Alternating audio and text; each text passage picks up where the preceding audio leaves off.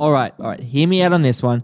This episode is a bit of a break from the usual Butcher Death Trip, sort of insightful, witty, deeply moving commentary on albums you may or may not have even heard of 20 to 24 years ago. But, you know, when I go to the United Kingdom and I catch up with Psychonaut in person, you best bet your bottom dollar that I'm going to milk it for everything it's worth. And we're going to do an episode about it. Did I say it's going to be a high quality episode? No, I didn't. But it is an episode.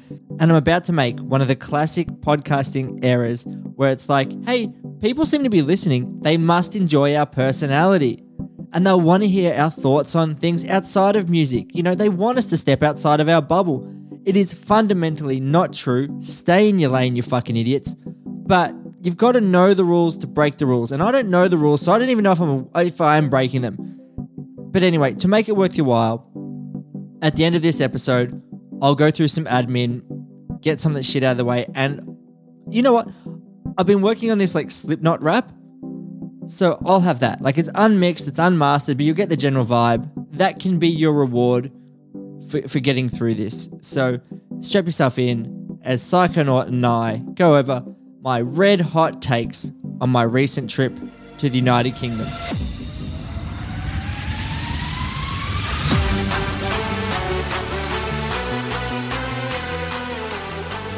That's right, Butcher Death Trip listeners who are so loyal and so dependent on content that you would listen to this. I am now a very cultured and well-travelled man. I have been to the motherland. I have been to the United Kingdom on what experts call a fucking long flight. I have returned to tell of my travels, and I've taken some notes while I was in London. Okay. And Benji, I'd love to just chat about the trip, you know, but firstly, it was awesome to see you. Oh, lovely to see you too, man. We'll get to the Leeds side of things because, I wanted to get I've already got your opinion on Leeds, but I wanted to get it in a public forum. But yeah, it was fantastic. A flying visit, but, you know, with the amount of energy that you bring to the room, a flying visit is still a pretty sizable visit. It's sort of how I operate. I popped over to Paris for lunch and people were like, aren't you going to spend more time? I was like, no, I can do it all in like 6 hours. And I did a lot of it. Like, as soon as I got out of the train station, I was on one of those Lime bikes and I was just riding around the city, just like, cool. I got it. Let's go. Let's keep moving. But it was actually so weird to see you because I don't think I took in how long it had been since we'd been in the same room. But because we chat all the time and our relationship is sort of like you can drop it and then pick it up in a few years and it's still the same. Yeah. Like when I left your house, I was like, see you, bro. And you're like, see you, man. And then I kind of just left. And then it was, you know, Maeve, when she went to bed, was like, I'll see you in 7 or 8 years, Reese? And I was speaking to my friend Nick and he's like, did you catch up with Benji? Did you guys like get a photo? Did you record anything for the podcast? I was like, no, we just sat around, talk shit, and then I left. Like, that's pretty much it. Like, it was just like hanging out. The only thing between me and you is just a big space of land and water. But like, for the most part, it was, oh, you said that Reese is gone. You know, Maeve asked me and it was, yeah, I am. But like, I'll end up talking to him like tomorrow or next week. So, you know, the only thing holding us back is just, you know, like I said, a large quantity of land and water. But no, it was really good because it felt like we just picked up where we left off when we were at that wedding in New Zealand. But, you know, it's kind of hard to miss someone who you talk to a lot of the time, you know. My only regret is that we didn't do more in Leeds, but... I did feel like I got an idea of Leeds. Like, so when I arrived, you know, we went to some pub. I thought White Locks. What was it? White Locks. It's a Grade 2 listed building in the middle of Leeds city centre. So yeah, we went there and I ordered like a New Zealand beer because I was fucking pretty done on British beers, like those hand-pulled lagers. It was like, get some bubbles. But it was sad to see that the New Zealand beer had sort of catered to the British market. And we're like, hey, we've removed all the goodness from our beer and we've made it warm. There you go. And I know it's a cheap shot for an Australian to go like, hey, your beer's warm and shit, but like, it is. Like, where there's smoke, there's fire. But they love the hand pulls over here because it's all about Whitelocks is all about craft beer. If you wanted something fizzy like a Staropramen, or you've had a Carlsberg or a Carling, is that correct? Because when you went to the zoo, you had like, oh, I've got a drink that's got bubbles in it finally, you know? Hey, you tried Dandelion and Burdock as well? That's true. I did drink dandelion fluid. Yeah, but it was a really, really great trip, man. But fuck, like, people in London, I have never seen a group of people more in need of some pre-workout. Pep up, everybody. I know your political sort of system is going down the shitter. I know Brexit has fucked you all over. I know you've realised all your neighbours are racist. I know that the cost of living is going through the roof. I get it. But fucking get some pep up, guys, you know? Get some pre-workout and make the back of your eyes bubble away. The pre-workout selection in London itself is weak and it's terrible. And actually, that was kind of interesting that when you go into supermarkets in Australia, you look at the health section of every supermarket, the amount of protein bars and energy bars and all that sort of stuff that are available is next level. And then you go to London, it's like, oh, we've got the carb killer. Like, that's it. There's only one brand, and they're like, can we interest you in a meal deal? What about a meal deal? What about a sandwich and a tiny cup of apples? It's like, what about some pre-workout? And they're like, nah, we don't have any. And everyone's like, you just got to get it on Amazon. You don't need pre-workout, though, because the variety of energy drinks that we have on offer here in England, I think it rivals that of Japan's the biggest country with the most amount of energy drinks available. And then I think America comes a close second, but we've definitely got to be up there in terms of our energy drink game. So why would you need a pre-workout when you can just, fucking scrumpy hands 2 cans of relentless energy and just, go about your day? There's a difference between the energy drinks and pre-workout. Those energy drinks are often carbonated. And so if I'm having it at 5:20 a.m. for a 5:30 run, it feels weird to like scull what is essentially lemonade. So the pre-workout isn't as carbonated and it's not cold. Yeah, I feel exactly the same. Like, I know Maeve's, when she gets up, if she doesn't have a coffee, she'll just like, not scull, I'll give her more credit than that. Snort. Yeah, snort, mainframe it, hardline it to a vein. But I've tried to do that before, like, oh, there's no coffee. Oh, but there's an energy drink. And I can't do it because I just feel weird. Like you said, drinking something fizzy first thing in the morning just does not feel right to me. I need something flat. So whether it be a protein shake or whether it be like a cup of tea or coffee, that's what I'll be doing. But look, I'm sorry that the pre-workout game in England didn't work out for you, but you just didn't sound like you were at all enamored with London. I mean, architecture and hobbies aside, I mean, you went to see LCD Sound System, you ended up going to an adult night in a zoo. But apart from that, you didn't seem too enamored with the hospitality that London provided you with. Is that correct? Yeah, I want to preface it by saying it was one of the best trips in my life. Like, I think right now, because I was over there to visit my wife, over the last 5 years, I'd say we've really nailed down how to holiday together and how to travel together. And it's just so much fun. We just have non-stop fun. But I get up earlier than her so I can run, and then I meet her sort of at the same energy levels. I'm like a puppy. You got to go let me drag my ass along the grass, and then I come back and I'm happy. Oh, if you got a worm. Yeah, and I won't chew the cables anymore. Yeah, well, I saw that pre-workout that's impacting your anal gland, which is why you're dragging your butthole across the grass. But we digress. Or digress. So I had an amazing time, and it was actually a weird time warp because I honestly feel like I blinked, and now I'm back here. And I was like, I've been back home for a week now. And I was like, oh my God, where did that time go? But I found customer service in London. And originally, I'm like, maybe this is the whole UK. In London, it was fucking grim. And it wasn't like, oh, they're being rude or it's such a mega city or it's so international, that people just get tired or that people just sort of don't even see or whatever. It just felt like they didn't have the energy. I reckon if they had a bit more energy, they would have been a bit like, oh, hi, how are you? And maybe it was because my power, one of my only skills in life is just chatting at people and wearing them down until they sort of befriend me or let me in. And my powers were rendered useless amongst customer service and hospitality in London. Like, no one wanted a bar of what I had to say or like any of my questions. There was almost no light behind the eyes. And I understand there's a lot going on in London, maybe a stressful city, but I would say if you're not that happy, like you could move to Leeds, because people in Leeds were way happier. Way happier. Way chattier. Northern hospitality, man. Northern hospitality. As soon as I got on the train ticket guy was walking up and down the aisles and he's like, oh, let me scan your phone for the ticket. And everyone had it. And then he says to one guy, you've only got like 4% of battery. And the guy's like, yeah. How am I going to scan my ticket to get out of the station in 2 hours? And he's like, I'll get you a phone charger. And I'm like, that guy's not from London. That guy's from Leeds. I promise you. As soon as I got to Leeds, you and Maeve picked me up. I commented on how tall you were. I went to the WH Smith to try and find a magazine for Ez from Space Goat. Couldn't find it.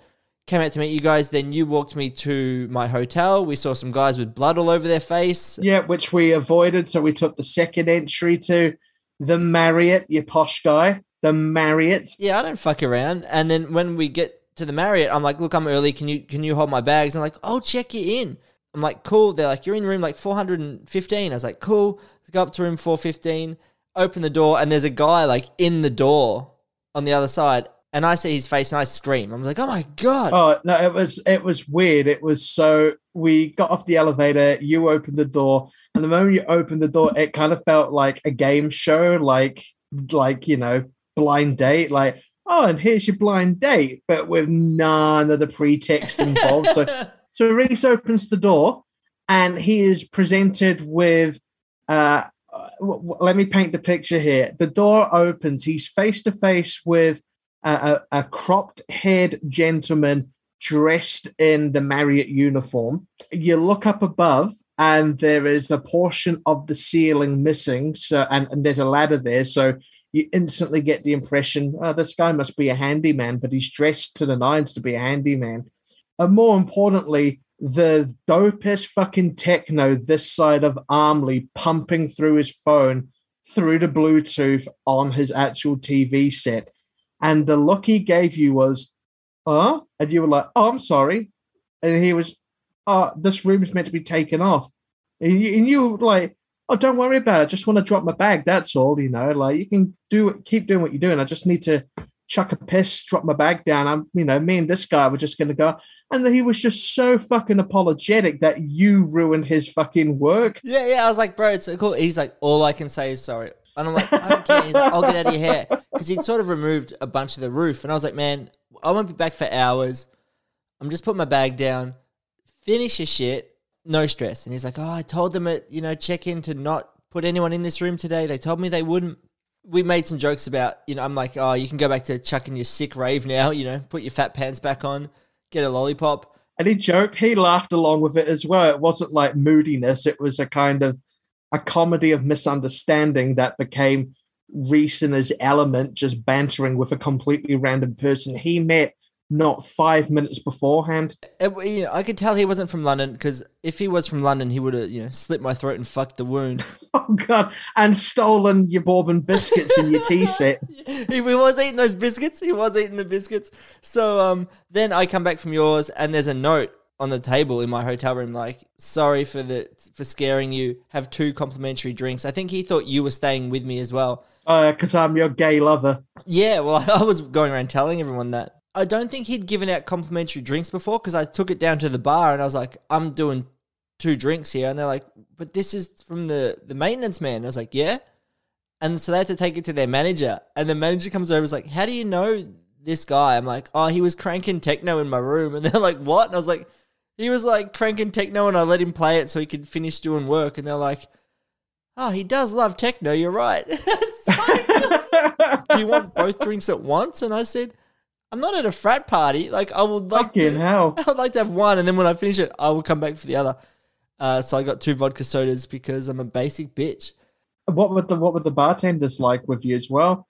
Still extended the same kind of hospitality that you were treated to in Leeds? Yeah, absolutely, man. Everyone I met in Leeds was talkative and they were friendly and stuff. The Uber driver that picked me up from your house, he told me that during COVID, too many people were moving to, get a tree change, and it was driving up the price of the real estate in the countryside.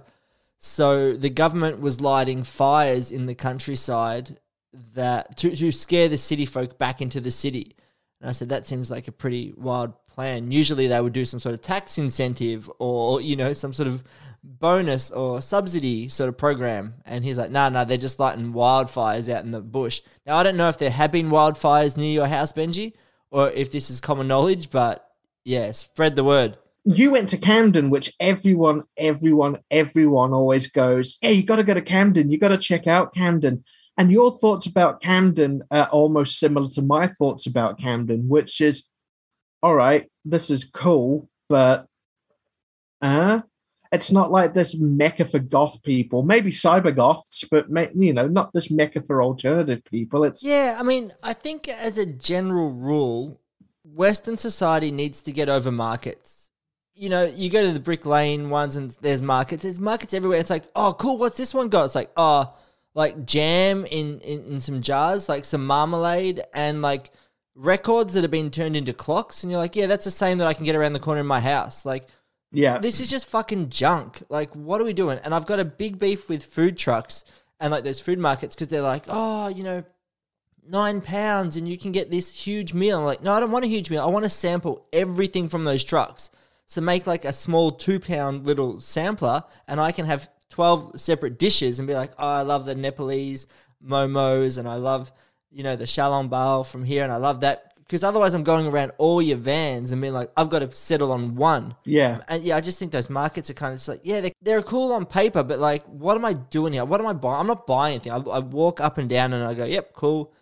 I think that to have a chain like JB Hi-Fi go over to London would be amazing because Curry's is not great.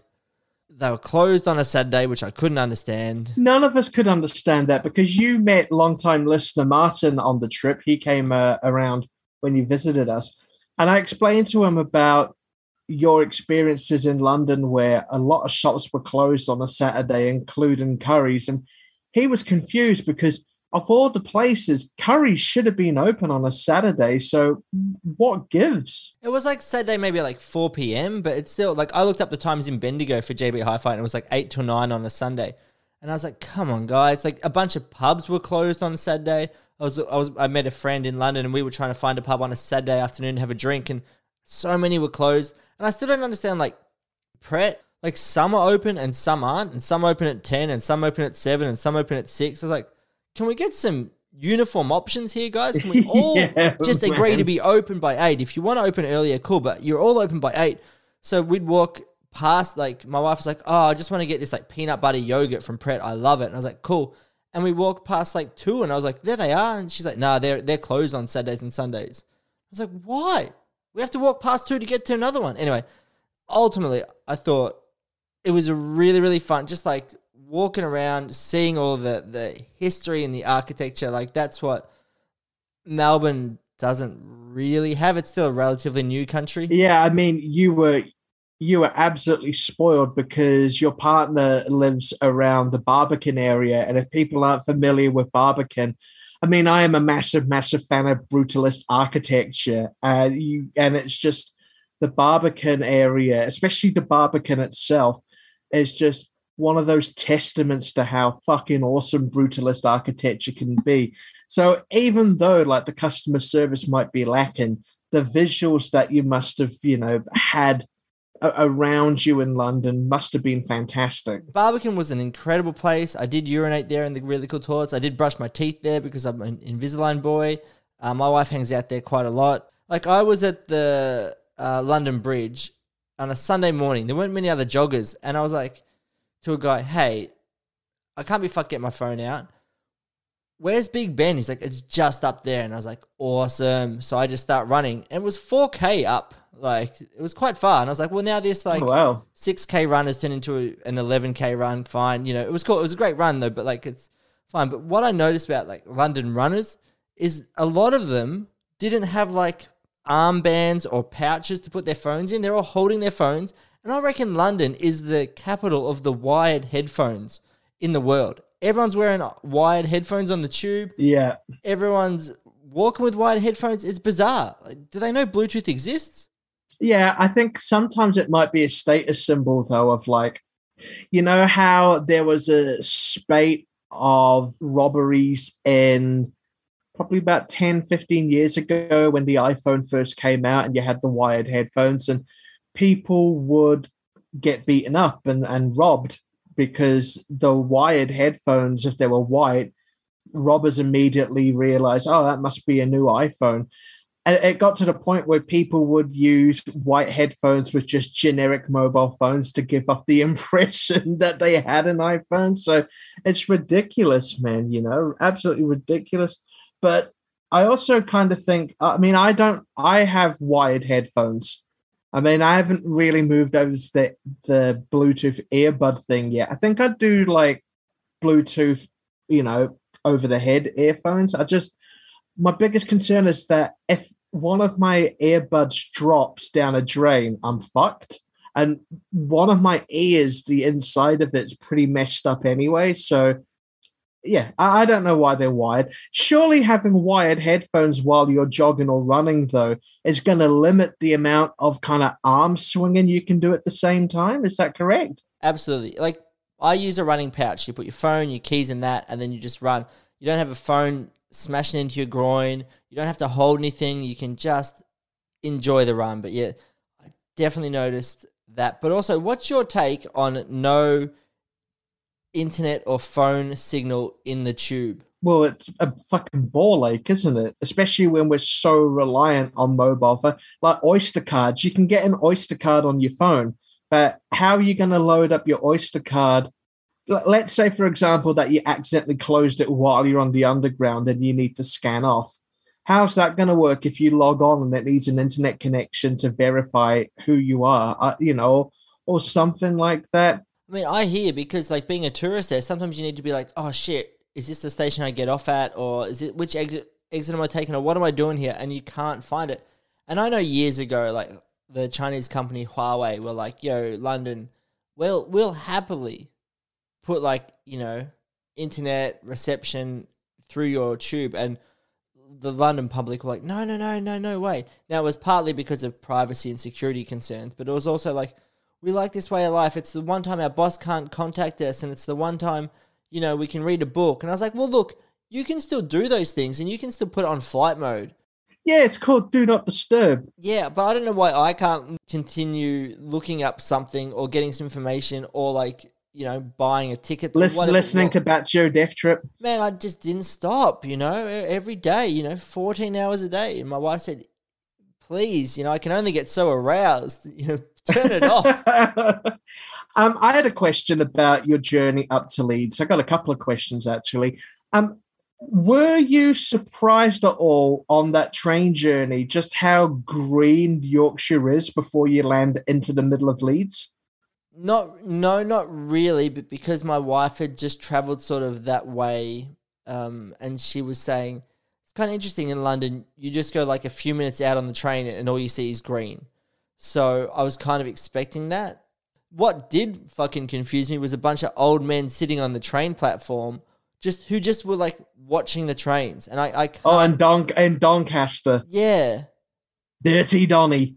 I just couldn't figure that out, because it's like, who started it? Like, and what time do they organize to meet? And are they doing it every day? I don't know. I just like, is that like when you're 30 and you're like, oh, and you imagine retirement, are you imagining like just sitting on the train station platform? Like, I don't understand what they're doing. They didn't even look up at the train. They were just talking. I mean, there's got to be quieter places to talk. Yeah, I mean, I didn't realize that they weren't even looking up at the trains. I thought they might have been train spotters, unless they were waiting for a specific train to arrive. Were they in deck chairs as well, did you say? Yeah, they're in like foldable... So proper lounging, not waiting around for anything, just having a lounge on the platform. Just sitting around, yeah, talking shit, yeah.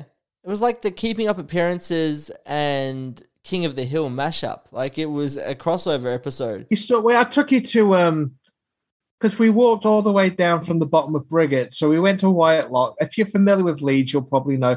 We went down to Whitelocks, and then we walked all the way up Briggate, which is basically kind of like one of the main shopping drags, the high street drags. And then we cut through the core, which had like a couple of food halls, and then part through Dortmund Square, where the Man in the Barrel is. And then we went to the Greg's. And then we walked along the head row, and you caught the art gallery and also the annex to the art gallery. A lot of people playing street chess, weren't there? Yeah. A lot of people gathered around playing chess in that area. It's cool, actually. I saw that in London as well, like younger people as well. And it made me feel really dumb because I don't know really how to play chess. So walked up to Millennium Square, so you can take a look at also where gigs are, because Haim played there earlier this week, which was why there was all of that kind of fencing that was about ready to be constructed. The Civic Hall, which I fucking forgotten how glamorous that place. It looks so clean, like that white Yorkshire kind of stone that they use with like the gold flourishes. You thought it was where Marty McFly and Doc got in Back to the Future. Is that correct? it reminded me of like that tour you do through Universal Studios, where like, and this is where like every film is filmed, and this is where, you know, Back to the Future was filmed. But it was still a cool area. Like I call it the Millennium Square. And you did. Everyone was getting jiggy with it over there, but it was a fucking nice town. I'm still intrigued though, the fact that I thought you were bullshitting me when you said, "No, I'm just going to go to Paris for a day. That's all I'm going to do. Get off the train, have a look around, and go. Yeah, I get this vibe." You managed to pack in a decent amount. You got yourself a nice little, was it a fromage et jambon baguette? Yep. Did you? Yeah, and then you went to the Eiffel Tower. Did you get hit up by any Romani gypsies? So yeah, I rode my bike through the city to the Arc de Triomphe, and that was cool. And then I'm gonna walk now to the Eiffel Tower. And as soon as I got there, one woman was like, "Yo, do you speak English?" And I was like, I mean, is Australian English really? I mean, it's debatable. And she's like, "Sign this petition." And then I was like, all right. And I gave her like a fake name, like, you know, Ryan Mudvayne, whatever.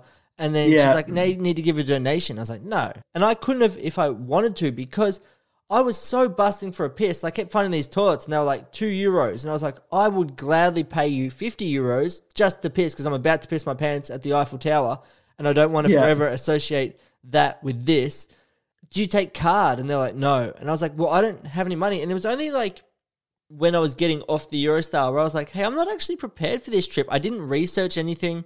I didn't know if my SIM card would work there. I didn't know if my bank cards would work there or anything like that. Like, I'm like, oh, I could be fucked here.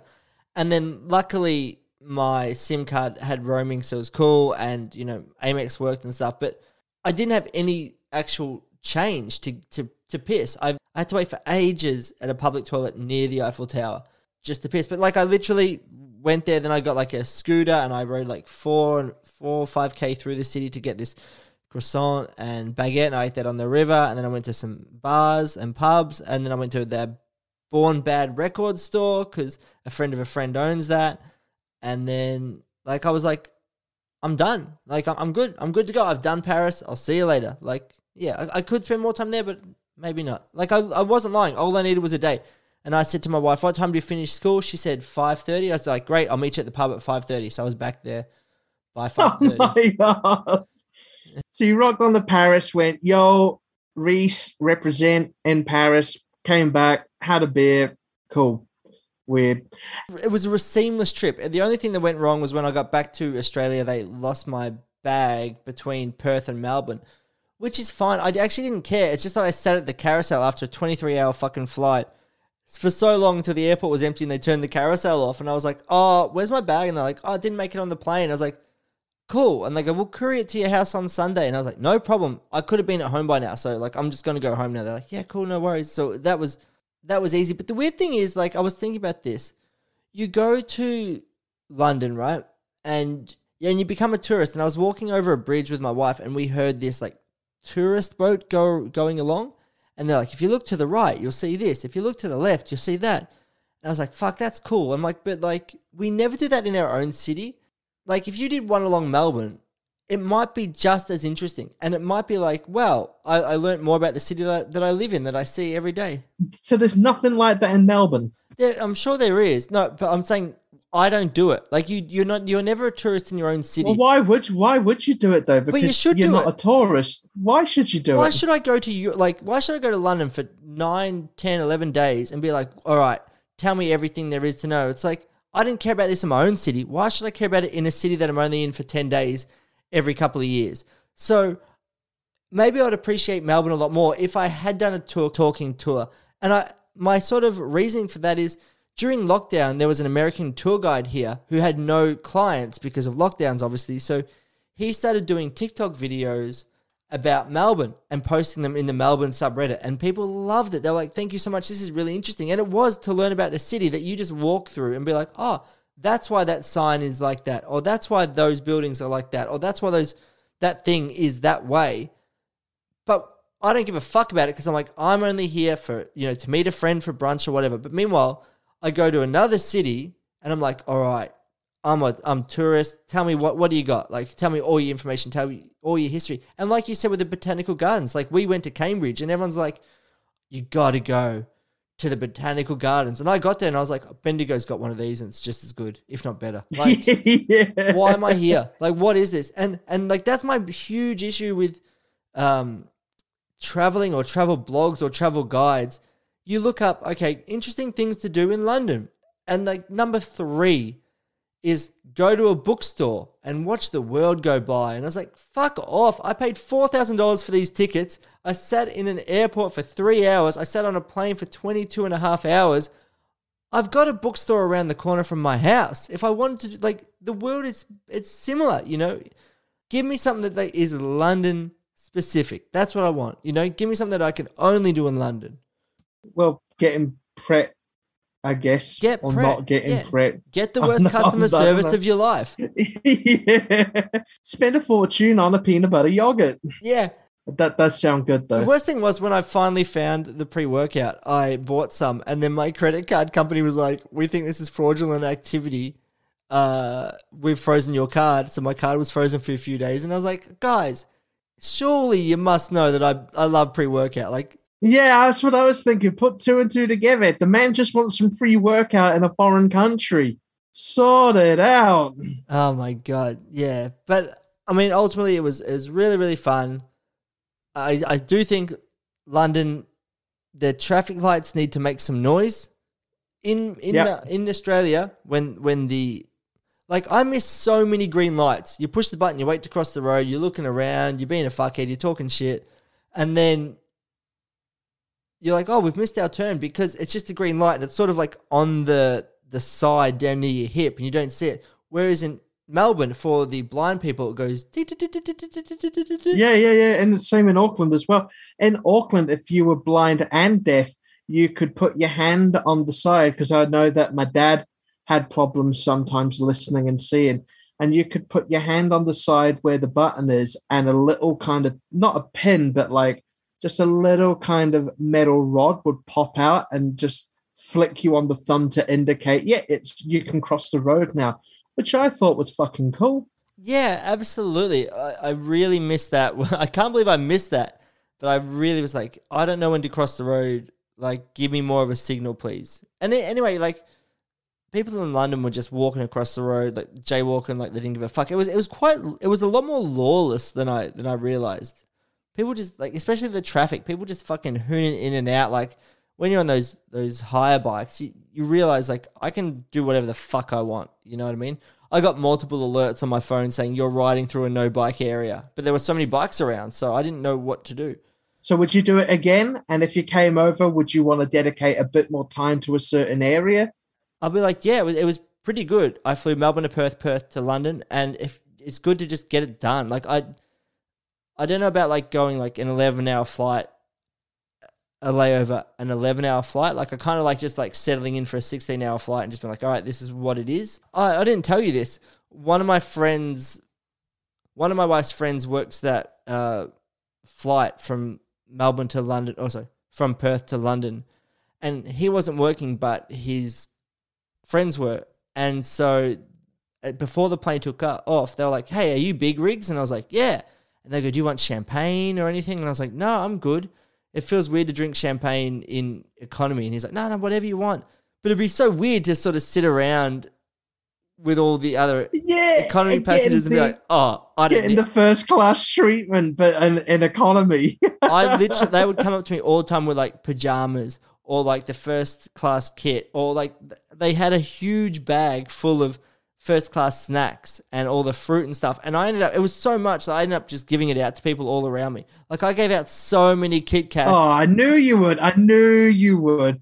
You're not the kind of person that would just be sat there getting like first class treats and enjoying it all to yourself. You'd want to pass it out. You'd want to share that wealth. That's what I love about you. Well, I also had Invisalign. So I'm like, I can't be bothered taking my trays out. So Invisalign didn't want to be a prick. You could be a prick, but Invisalign prevented you. Yes, and I finish in a few months, and I expect to be a total asshole again because I couldn't eat whenever I wanted to. I sort of had to eat in blocks and go brush, floss, rinse my mouth, put the tray back in for a few hours and stuff. So, yeah, I was like, I can't eat all those Kit Kats, but also like there were a bunch of families near me with kids. I'm like, just eat whatever you want. No one actually asked why I had these big bags of snacks or what was going on. They were all quite polite, but yeah, it was a bit too much attention. You know, oh, here's something. I'm like, you know what? Just put me up in first class then. Like if there's a spare seat, chuck me up there. I'd rather that with no service than all the service in the back of the plane. You know, it felt weird. Yeah. Oh, here's a fucking harsh lesson that I learned. I deliberately chose towards the back of the plane when I was selecting my seat. How come? Because I thought, well, that I'm going to get up a lot to brush my teeth. So it's just easier. It's near a toilet. It's fine. Turns out if you have a baby or a kid around the age of 1.5, you also think the back of the plane is the best spot. And everywhere I looked, it was just kids screaming. They're either awake or screaming. And I saw one kid sort of, you know, rouse from a slumber and then just go straight into screaming. It was like Corey recording Iowa. It was just relentless. Yeah. And I was like, fucking... It could have been worse. That kid could have just woken up and gone straight into Omega. Dastardly bastards coming on the American flag. I also understand that if you're sat at the back of a plane, what are you giggling at? Just a baby, like, you know, going into some spoken beatnik oh, God, poetry. yeah, no, definitely. Wake up! No, so also I understand that if you experience turbulence, the back of the plane is not where you want to be. You want to be either near the wings where it's sort of spread out or near the front, because at the back, much like a roller coaster, you're just going to get whipped. And you had some pretty nasty turbulence, didn't you? We had about 3 hours pretty solidly, but talking to the flight crew was really good because some of them had been working for like 17, 20 years. And you're like, you know what, if you've been flying that long and like these long flights for that many years and you haven't crashed and burnt and died, like odds are I'm not going to either. But I spoke about this in the Mad Caps episode. I honestly was playing Cold as comfort music just so I could tune out. But I had a few albums that I was just like looping. And so there's a June Jones album that I absolutely love. And I was listening to Tom York's new band, The Smile, as well, which I really liked. But man, that brings me to British music. Hey London, we get it. You are London. The only music I heard coming out of like cafes and shops and all that stuff was The Specials, Madness, Radiohead, Blur, and the Spice Girls. We get it. Like, you can play some other music, guys. No Oasis. I did not hear any Oasis. I wow, wasn't expecting it. That's that north-south divide, man. Do you hear Oasis quite a lot? I don't know. I don't go into shops. It all just sounds very kind of like generic. I know that there's a lot of Arctic Monkeys that gets played, you know, not even early Arctic Monkeys, like Greaser period. AM era. Yeah, you know, Crawling Back to You. So, Reese, just finally, before we finish off this bonus episode of Big Rig's Intrepid Travels. Yeah. What are the 5 quick tips that you would give people visiting Leeds? Leeds in particular? Well, let's say Leeds and London. Let's say England as a whole. I just want to big up Leeds because I live here, and you know, I mean, I don't know why I'm bigging it up because I was born up in Lancashire, so by rights, because of the War of the Roses, I should be telling you how shit Leeds is. But kind of fucking hard, man, when like everyone I've met in Leeds is pretty much like a GC. Tip 1. Don't buy socks at Boots. They are expensive and they are not worth it. But also, don't buy socks at Primark because Primark sucks. Like Primark, I know the whole joke about Primark is it sucks, but it's trying to be like Cotton On, Kmart, Big W, Target, all these shops in Australia in one store, but it does it so poorly. And I waited for so long because my plan was basically I took over fuck all clothes and I just bought everything there because I couldn't be packing all this shit. And I was like, who cares? And I wanted to pack light. So I spent more time in Primark than I'm willing to admit. Shopping in Boots, it was expensive.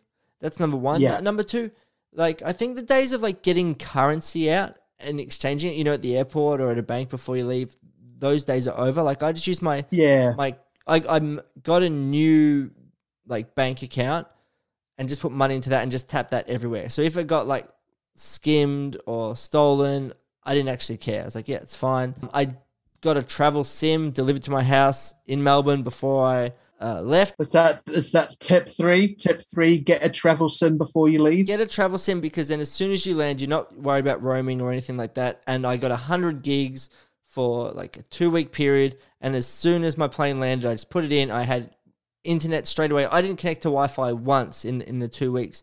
And I was like, listening to my football team play in the morning and stuff like that. So yeah, so all I really had was a new bank card that I transferred money into when I needed it, a travel sim. That was pretty easy. Should have brought more socks and not have to purchase them from Boots. What's tip number 4? Tip 4 is go to Greg's and get a sausage roll. It's a delicacy. It's just good, humble fucking soul food at the end of the day. People give Greg so much shit, but it's like it's what you want. Just quickly run in. I'll get a baguette or I'll get some porridge or I'll get like a yum yum or a donut, And it was great. I mean, those sausage rolls, I'll fucking die on that hill, are some of the best sausage rolls I've ever had. I actually don't really eat for taste. It's a really big problem. I just sort of eat because my body needs fuel and texture, basically. Okay. Like I'm a bit of a Philistine when it comes to food. I just sort of put it in and I'm like, yep, cool. I've had enough. And then I go like, it's kind of a blessing when I'm drunk because I don't drunk eat kebabs or anything like that. Like I never wake up with McDonald's next to me. I just am like, yeah, I don't really care about food. And yeah, so I'm not the person to ask for that, and I wouldn't mind like getting off the train at Dirty Donny, tip 5, and just walking around there. Oh, okay. Like it'd be interesting. They've got a race course in Doncaster, but I'm not sure if it's still the highest rated per capita teen pregnancy and chlamydia capital of England. And that might have changed now. But that might not be my tip 5. I think tip 5 for me would be just sit in a bookstore and watch the world go by, Definitely, man. Get some healing crystals and just enjoy your own breathing. Yeah, get tantric on it. Ultimately, it was an amazing trip, and I would do it again. The flights didn't feel as bad. My wife doesn't feel as far away, If I had to do it, and it was like, you've got a few days, I would do it. Like if she had like her exhibition on or something like that, and it was on a Saturday night, and I flew in Friday, landed Saturday morning, got a flight home on Sunday night, landed, Tuesday morning, whatever. I'm like, I wouldn't enjoy it, but I could do it. I could do that. Yeah. I mean, man, it must be fucking healthy. You are quite tall.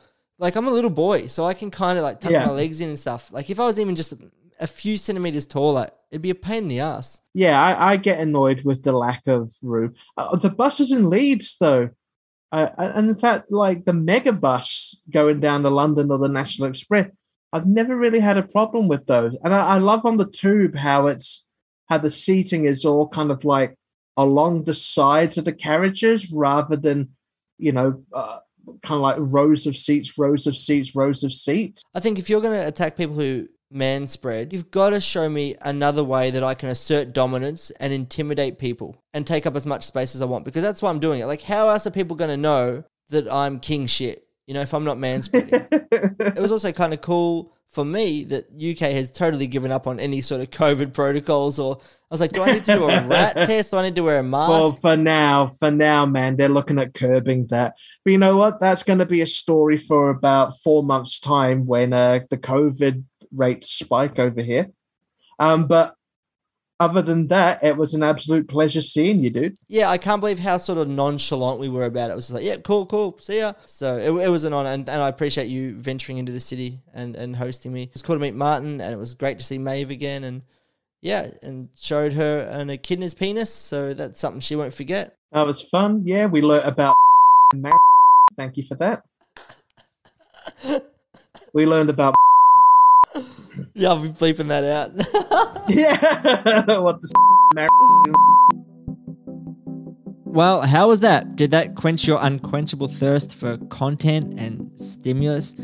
Do not let anyone tell you that Butts Your Death Trip believe in quality over quantity. We are all about quantity over quality. Let's get into the admin. Got this message from Simon, who was on our 50th episode on Taproot. I suggest you go and listen to that 20 to 35,000 times. Share it with your friends. It's soon to be award winning. And here's what he had to say about a certain incident in Bendigo involving Sepultura or Sepultura. Hey bro, first of all, really enjoyed the Sepultura podcast. If you ever do any Sepultura again, you got to bring up the battle. It was probably a bit before you were a teenager. There was apparently a big battle in Bendigo about how to pronounce Sepultura. And there was like a gang fight. I don't even know if it was true. I think I said to you, I don't even care about the truth sometimes. There's a good yarn that got around Bendigo that there was two groups of people. One was Sepultura, one was Sepultura. And there was like a fight over the name. I had not heard that story, but it 100% checks out in my mind because I once saw a fight at my high school that was organized over the Bendigo Bands forum. So shit got real. It was really competitive. You know how like people talk about these scenes that are like all inclusive and everyone was helping each other, like the Deftones Far Will Haven scene? It's like, no. I saw a guy from my band have his fucking hair ripped out of his skull by someone else because of a comment on a Bendigo Bands forum that was pretty innocuous. And I don't know whether this story of the Sepultura fight actually happened, but we have a blanket alleged on this podcast, so I'm going to say it 100% happened. Now, on to the next bit of business. So, we were planning to do an episode on this album called Scars by a band called Soil, and there is nothing in that band. There's fuck all information, there's not enough. It's so bland, basically, that you would really struggle to get a whole episode about it. And I basically just did a whole episode on how Londoners need to take a bunch of pre-workout. But in preparation for the episode and to see what was there, when I was listening to it, I was like, God, this needs some lead guitar. So I reached out to my friend Andy Darlington, who plays in a band with an incredible name, Callum Mari and the Seafood Extenders. 100% get behind it. Now, Andy is an incredible musician, really, really good guitarist, and I don't know if he's a session guitarist, but he should be. So hit him up if you want lead guitar. Tell him Big Rigs from the Butts Your Death Trip podcast sent you, and he will rip you off or do a deal. I don't know which way he's going to go, but 100% reach out to him, support what he's doing, whatever. But he added a guitar solo to this song, Halo by Soil, so quickly. Like I sent him the grab and I was like, can you just add a little bit of a guitar over the top of this? And probably within 18 minutes, he's like, oh, I just had a bash out. What do you reckon of this? Instantly made the song better. I'm not much for flashy guitars, but goddamn Soil needs like a lead guitarist, just something to, I don't know, wet the palate a little bit. And if you want to hear us talk about bland bands, we've done Disturbed ages ago, so you can listen to that. But anyway, here's Andy shredding over Soil's Halo.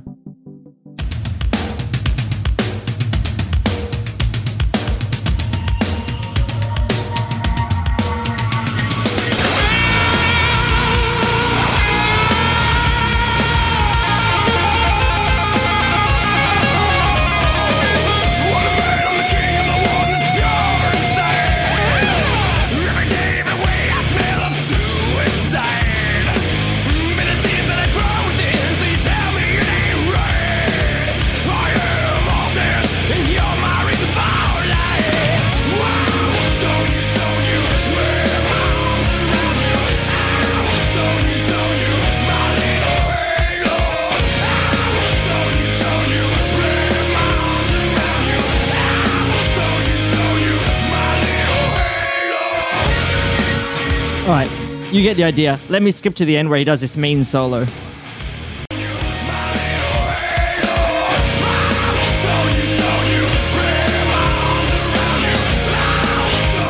Take it away, Andy Darlington.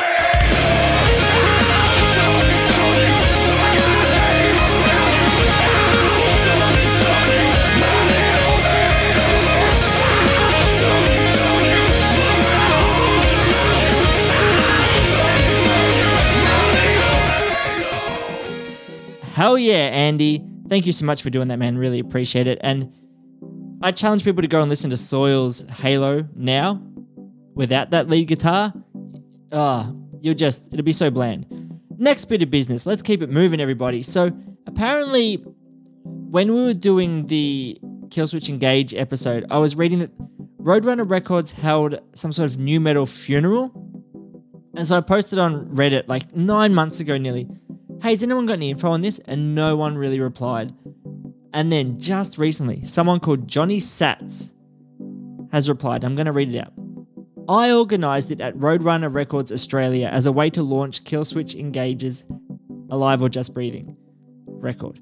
We performed the funeral at a place called Montsalvet in Melbourne, and I read a eulogy that poked fun at new metal. I think we did it in 2000, but my memory is a bit hazy on exact dates. We dug a grave and chucked in typical new metal iconic items like a teddy bear missing an eye, a Marilyn Manson inspired stocking, etc. It was hilarious, but not without some controversy as we had plenty of new metal bands on the label at the time.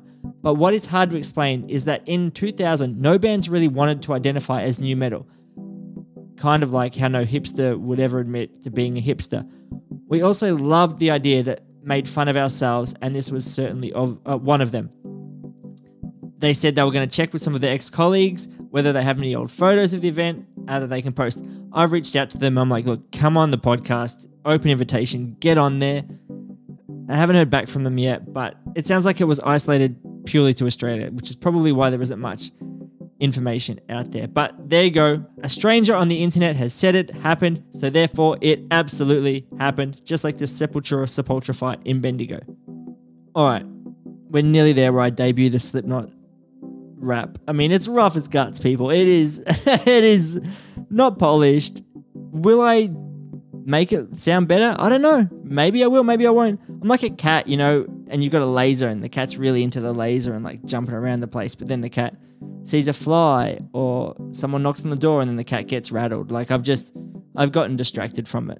I haven't made a film clip, so I probably should do something with it, but it's not the greatest song. I'm not here to say it is the greatest song, but buy it, like 100%. You know, I want to retire early. Album wise, we're hoping to do 36 Crazy Fists. We're hoping to do Pitch Shifter. I think we're going to have to fucking relent and do Godsmack, which I'm not stoked on, people. Like, I'm really not into that. Do have a big interview with someone who promoted a lot of festivals in Australia, who doesn't do many interviews now, and they... Like, if you were in Australia around, like, 2010 to 2016, you probably went to one of their festivals, I reckon. Or at least know them or of them. So it's actually really, really cool that it happened. Yeah. But yeah, that's that. We're going to get Jonathan Devoy from Jerk back on because people fucking loved him. And if you have any questions about supporting Disturbed or Marilyn Manson, I think they supported either Head PE or POD. It's one of those acronym-esque bands. Send in the questions. 100% ask them. I'll put something on the Instagram and be like, hey, if you got any questions, let us know. But yeah, let's do this Slipknot thing. So when I finished it, I sent it to my wife and I was like, hey, I've made this song. And she's like, oh, it's cool, whatever. But I've heard you rap faster. And that's true because every time we've been in karaoke, and we've been a lot, I will always do rap songs. It's my one and only flex. And even then, it's a pretty weak flex.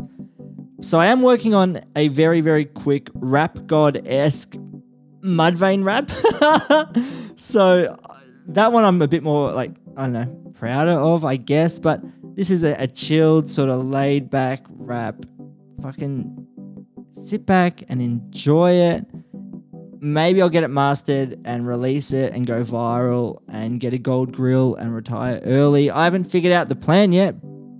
But I know if you've made it this far in the podcast, you deserve a treat And whilst I don't have any good treats, I do have a raw, unmixed, piss poorly recorded rap about Slipknot.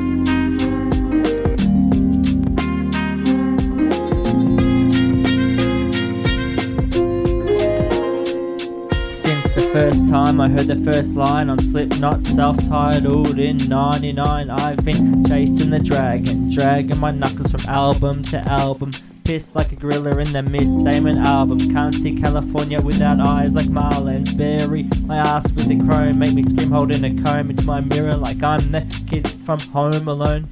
Yeah, Kevin, 742617000027. Them Des Moines boys help us tune our antennas to hell, but they put us all in seventh heaven. MAGGOTOGOG, digi back with purity. Sing along to wait and bleed with ease, even when I'm nearing 78. Ring by the clip, fresh boiler suit drip, basic arithmetic, man. People equal shit. Low res clip on Letterman, screaming along to sick. Well, that was sick. I was 555 since 99 land. Before time, before shit got online. Sick OG digipack, top of the CD rack. Every damn track was a sneak attack. I was 555 since 99 land. Before time, before shit got online. Sick OG digipack, full metal racket in the pit at Festival Hall just to watch Clown Jacket.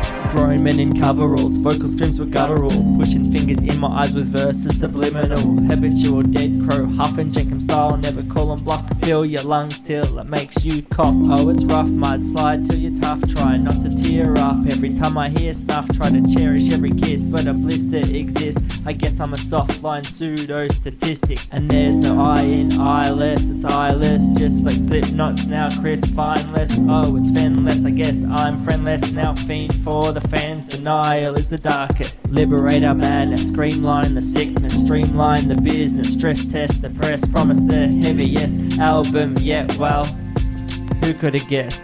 And I was 555 since 99 land. Before time, before shit got online. Sick OG digipack, top of the CD rack. Every damn track was a sneak attack. I was 555 since 99 land. Before time, before shit got online. Sick OG digipack, full metal racket in the pit at Festival Hall just to watch Clown Jacket. I was 555 since 99 land. Before time, before shit got online. Sick OG digipack, top of the CD rack. Every damn track was a sneak attack. I was 555 since 99 land. Before time, before shit got online. Sick OG digipack, full metal racket in the pit at Festival Hall just to watch Clown Jacket.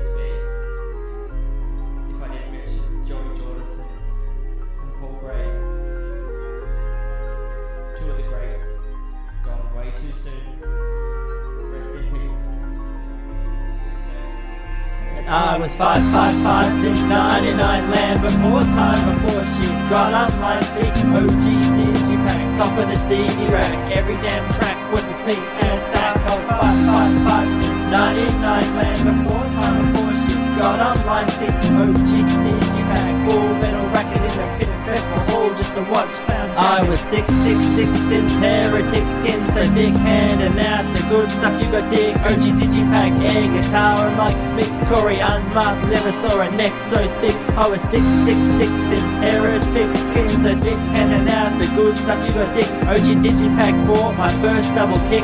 All these years later, still running around the skin ticket. Oh my god, thank you so much for making it this far. Oh, what do I do with my time? Like, I could be donating to charity or giving back to the community. I'm just sitting in front of my computer, right, going through Slipknot lyrics to put in a rap song. Fuck. Anyway, see you next week.